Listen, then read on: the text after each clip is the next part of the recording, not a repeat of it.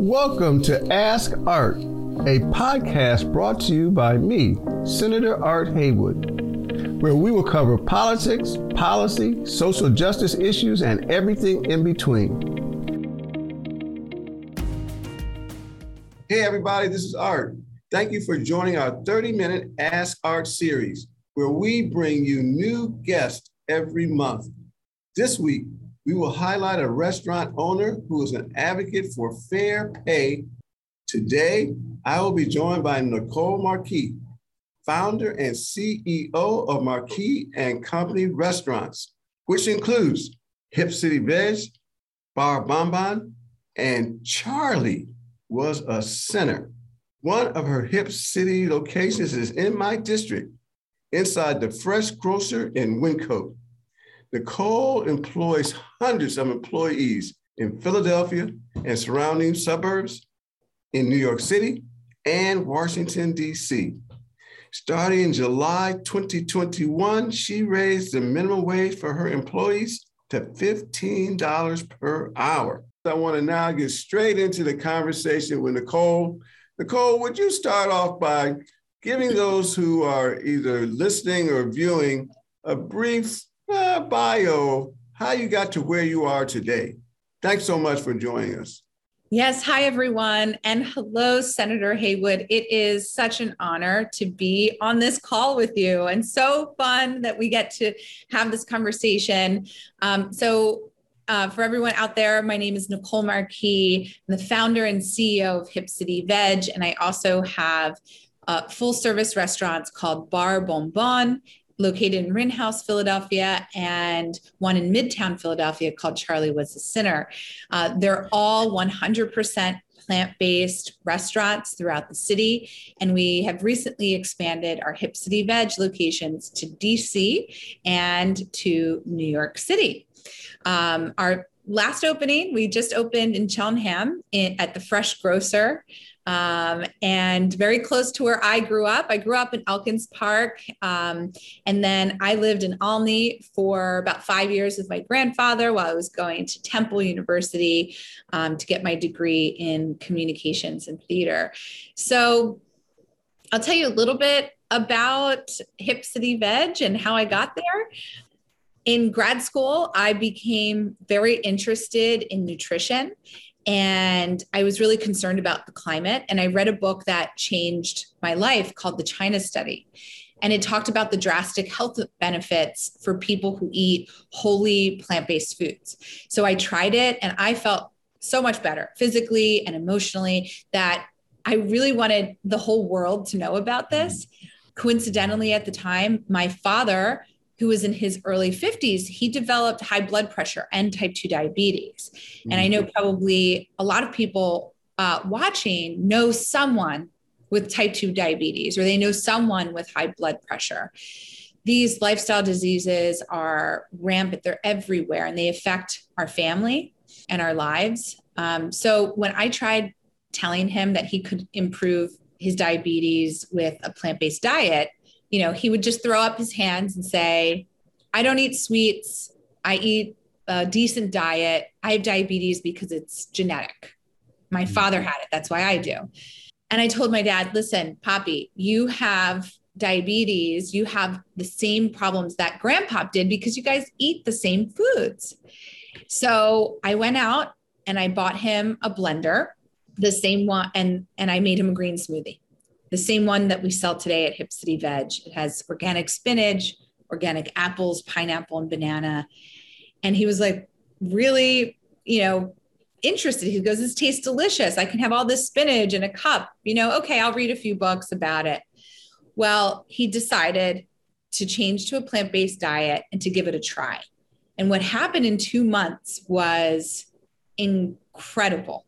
In 2 months, he got off all of his blood pressure medication. He achieved normal blood pressure. He lost 25 pounds. Wow. And he put his type 2 diabetes into remission for some time. So it was a miracle for my family. And I knew I wanted to bring this to everyone. And that's really where my entrepreneurial journey began. I thought if I could make plant-based food in a style that was familiar to just about everyone, that they would like it. And that experience led me to my ultimate mission and passion, which is making affordable and craveable plant-based food available to millions of people everywhere. Wow. Yeah. You saved your father first. Yeah. As a father of 3 children, and that's really extremely moving. I have been to that fresh grocer on numerous occasions and have recently seen the Hip City stand or area. Yeah. In fact, I was over at Fresh Grocer 2 nights ago. Whoa. Okay, so you saw it. Yeah, but all I got was orange juice and yogurt. But I think that what would I find if I stop at the Hip City stand over in the Fresh Grocer? Well, hopefully you are greeted first and foremost by a warm welcome, which is one of our core values in the company, hospitality and positivity, and really embracing our guests. And then you'll find probably our green smoothie at the front counter that you can sample and try. And it's so nutrient packed and dense, but we have a great menu. Our number one seller is our crispy chicken sandwich. I just knew that we all love a really good fried chicken sandwich. It's so satisfying. So we do it vegan, and there's no cholesterol, no animal saturated fat, less calories. It's still fried food, but it's definitely better for you and better for the environment. And of course, better for the animals. You'll find a Philly steak, which is one of our popular sandwiches, an array of salads and wraps, sweet potato fries, and we have some really creamy, delicious milkshakes. Wow, that's fantastic. Now, what if I go halfway? Like your father went 100%, which sounds like that was, in 2 months, that was a real miracle. But what about for those of us who really want to be on, I guess I would say, both sides? Yeah, I think that's exactly what Hip City Veg really tries to do, is just make it easy to go vegan, or just even to have one plant-based meal a week. Has a tremendous positive impact on the environment, and really opens a door for a lot of people who never thought it was possible to enjoy a plant-based meal. Like right? me. Right. Yeah. And like my dad, he was a meat and potatoes guy. He was just said, listen, I want to be satisfied. I want the food to taste good. So that's why we really focus on flavor, and we compete on taste first. Wow, that's fantastic. Now, so how are your restaurants doing? Do you find it to be successful? And I've also heard you got a minimum wage that's close to where I am, at least 15 an hour. So you can tell us a little bit more about, you told us about the nutrition, how it helps us, but how is your business model working? Such a great question. And it's something, we think about now every single day, because the pandemic was devastating for the restaurant industry. Our business was pummeled with the shutdown and then the rapid changing environment. Mm-hmm. So we were really, our employees were on the front lines. Every day they had to come into work, because you can't work remotely in a restaurant. They were taking public transportation. They were working shoulder to shoulder to serve the community. So it was a really hard time for them and hard time for the business. And we adapted to becoming mostly a delivery company, which is something we really didn't do before the pandemic. So that changed the financial model, that changed the business plan completely, and how we look at growth and future growth.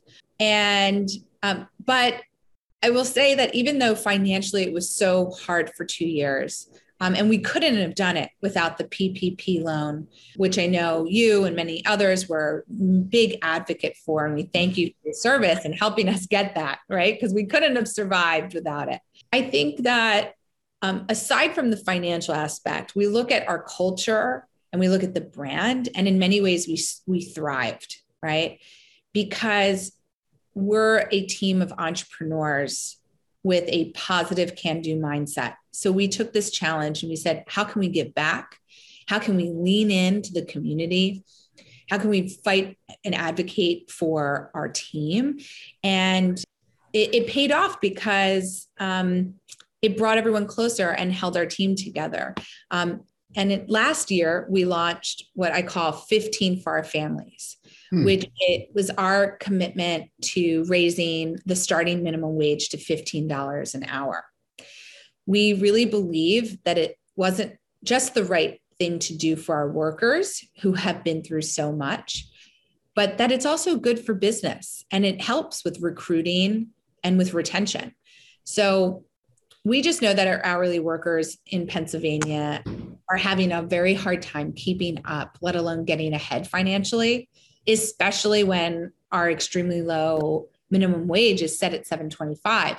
So just before the current labor shortage, we decided to take the lead on setting that higher wage for our team because it's good for people and good for business. So I think we're all more successful when we invest in each other. And that's what we decided to do. That's tremendous. So what has the labor shortage meant for your company? Now that you have 15 an hour, because has that allowed you to retain folks? Have you had the same shortage that other businesses are complaining about? Was it a shield? Yeah, it has paid off. And we have an incredibly loyal and dedicated team. They feel valued and they have the confidence that if they work hard, they will grow with us, that there are career opportunities. And I think that's really important for our employees now. They're looking for growth and a career for themselves and for their family. Retention is still very hard during this volatile time of recovering from the pandemic. But we have employees who apply because of this. So we know it means a lot to them. So managers I'll interview and they say, one of the reasons, I'll ask them, why Hip City Veg? You can work anywhere. And they'll say to me, one of the reasons is because I believe you take care of your workers. And I saw that you raised the minimum wage for everyone.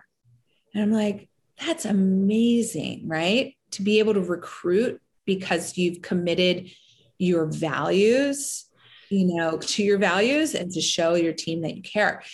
Another beautiful consequence of all of this was that guests started to send emails to us and phone calls saying, I used to eat at Hip City Veg once a week. I'm going to eat at Hip City Veg now twice a week because you took the lead on $15 an hour. So it's just an example of what can happen when you stay really true to your own values and show your team that you care. And I just in general, when I walk in, I think morale is higher. And that is a beautiful thing. That's huge. So we talked a lot about your business, how you grew up. Would you share a little bit with us on any challenges or particular opportunities that you have seen on your journey related to being a woman? Any particular features of your experience? Yeah, such a great question. The challenges of being a woman in business for me really started when I had a baby, because businesses aren't always built around families. I'm a single mom, and a lot of responsibility falls to the mother, especially as so many of your constituents probably know, when you're a single mom, as I am, there's no clock in, clock out as mom. It's 24/7. So when you are also 24/7 in a business, it's very challenging. How do you run a growing company with constant demands and also be so involved in your child's school and all the details of life? Like I said, you don't clock out as a mom. It's 24/7. So, but I think the reason I've been able to do it is because I have a wonderful support network, including my parents who live nearby. And you need the resources to have that flexible childcare available, and why childcare is so important for women, especially for women and their careers. I think I'm a more effective CEO now that I'm a mother, but it took some time for my team and investors to really adjust to the changes that I had to make in my hours and availability. So just talking to all the women in business out there, I think that people will expect you to work the exact same way you worked when you weren't a mom. And for me, when that clock strikes 5:30, I'm going home to be a mother for dinner time and bath time and reading books before bed. And I've learned that it is okay to compartmentalize, even if I have to log back onto my computer and get on phone calls at 8:30 at night after my son goes to bed, which I do probably every night. I think most of the CEOs in the country are men, and a lot of them have help at home. So when they finish working, they don't always have all the childcare demands that women do. And study after study shows, and of course we know because we live it, that women's responsibilities at home haven't decreased, even when they work more hours and have more responsibility. So that's really where my challenge really showed up. And I'm just going to commit to doing everything I can to make my company, a place where families want to work, to make business family friendly. Wow, that's fantastic. And creating that 5:30 p.m. to 8:30 p.m. Schedule, yeah, that's compelling and something that would be effective, I think, throughout the American workplace, particularly as you look at Europe and travel to Europe, you see that their organization of family time is much more structured, much more protected than the United States, but they have extremely successful businesses and economies as well. So creating more time for family in our economic business models, sounds like an important way to go. Had a question about mentors that you looked up to, men or women, that helped you to take the path that you took, take the risk that you took. Any mentors you'd like to share? Yeah, I think definitely my mom and my dad. My mom, because she was a teacher in North Philadelphia at Edison High School for 35 years and came home and was really present for us. She always said to me, Nicole, make sure you have your education and your career before you get married and have children. And that stuck with me and pushed me to achieve whatever it is that I want to achieve. And my dad was a nurse practitioner, and then he became a school nurse in the Philadelphia School District. And, it's interesting. My dad put me in karate. He put my brother in ballet. And he showed us that we could do anything we want, regardless of our gender. And that's helped me in business because I don't have some of the usual fears that a lot of women face, because it can be intimidating out there. I'd like to say also Dean Donna DeCarolis, who is the Dean of the Entrepreneurship School at Drexel. She created one of the first schools in a university dedicated to leadership and entrepreneurship. So I look up to her. I look up to Maggie Baird, who is Billie Eilish's mom and a friend of mine. She's achieved so much and is giving so much back to the community because she cares about people and animals and the planet. I also want to say Lisa McGuire, who believed enough in me to give me my first investment and supported young women like me to follow my dreams and create my business. So there are a lot of incredible women and men out there who have helped me so much along the way. Wow. Now that's tremendous. So given your experience, challenges you've overcome, what kind of advice would you provide to young entrepreneurs, women and men, who are on the verge of following your dream or not following your dream, or have had a setback and think it might be the final setback? Well, I think you have to have a strong belief in your mission, that it will carry you through and above all of the many roadblocks and challenges. So know your mission.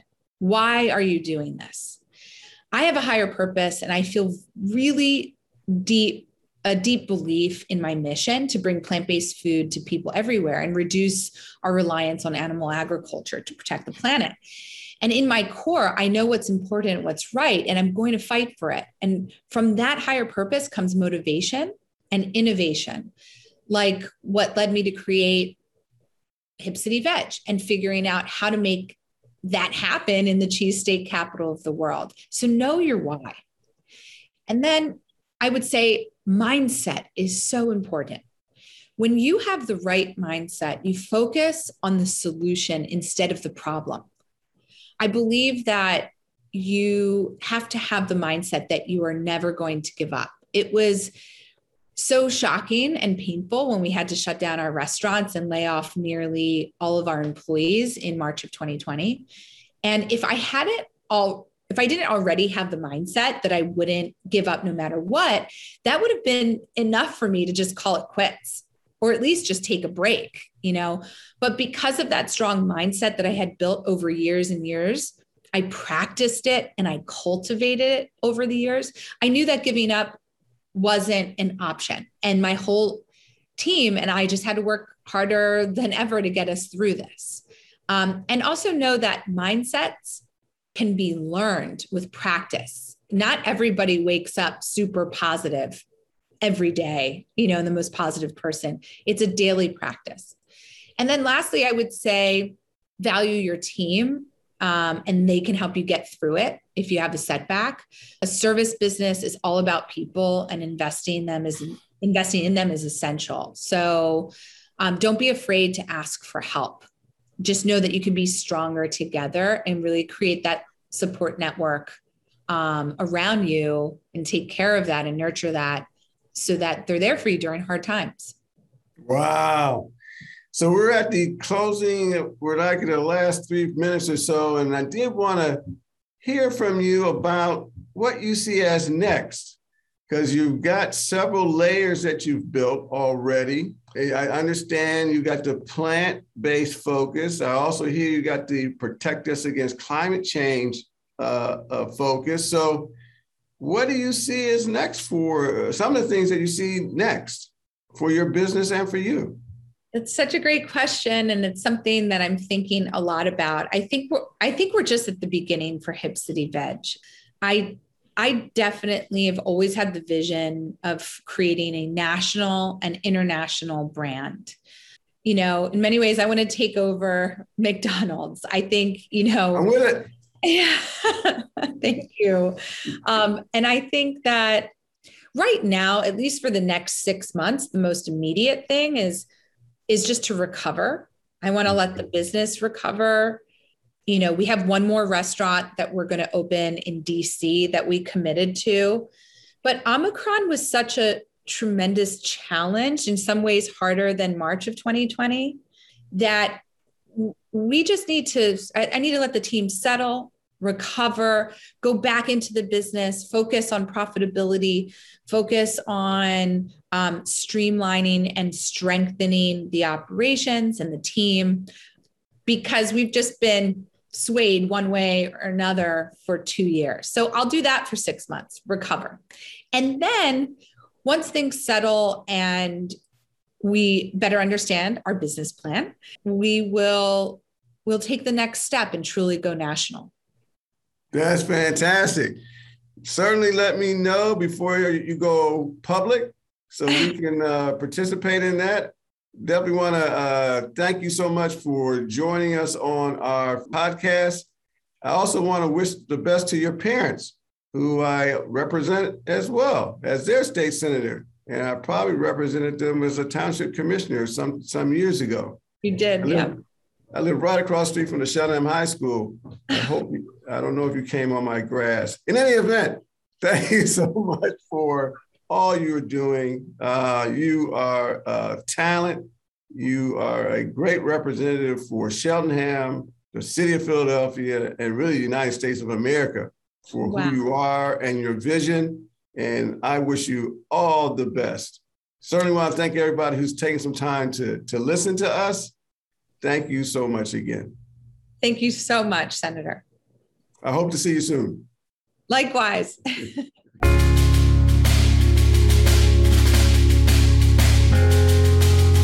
Thanks for joining this episode of Ask Art, and please stay tuned for our next episode.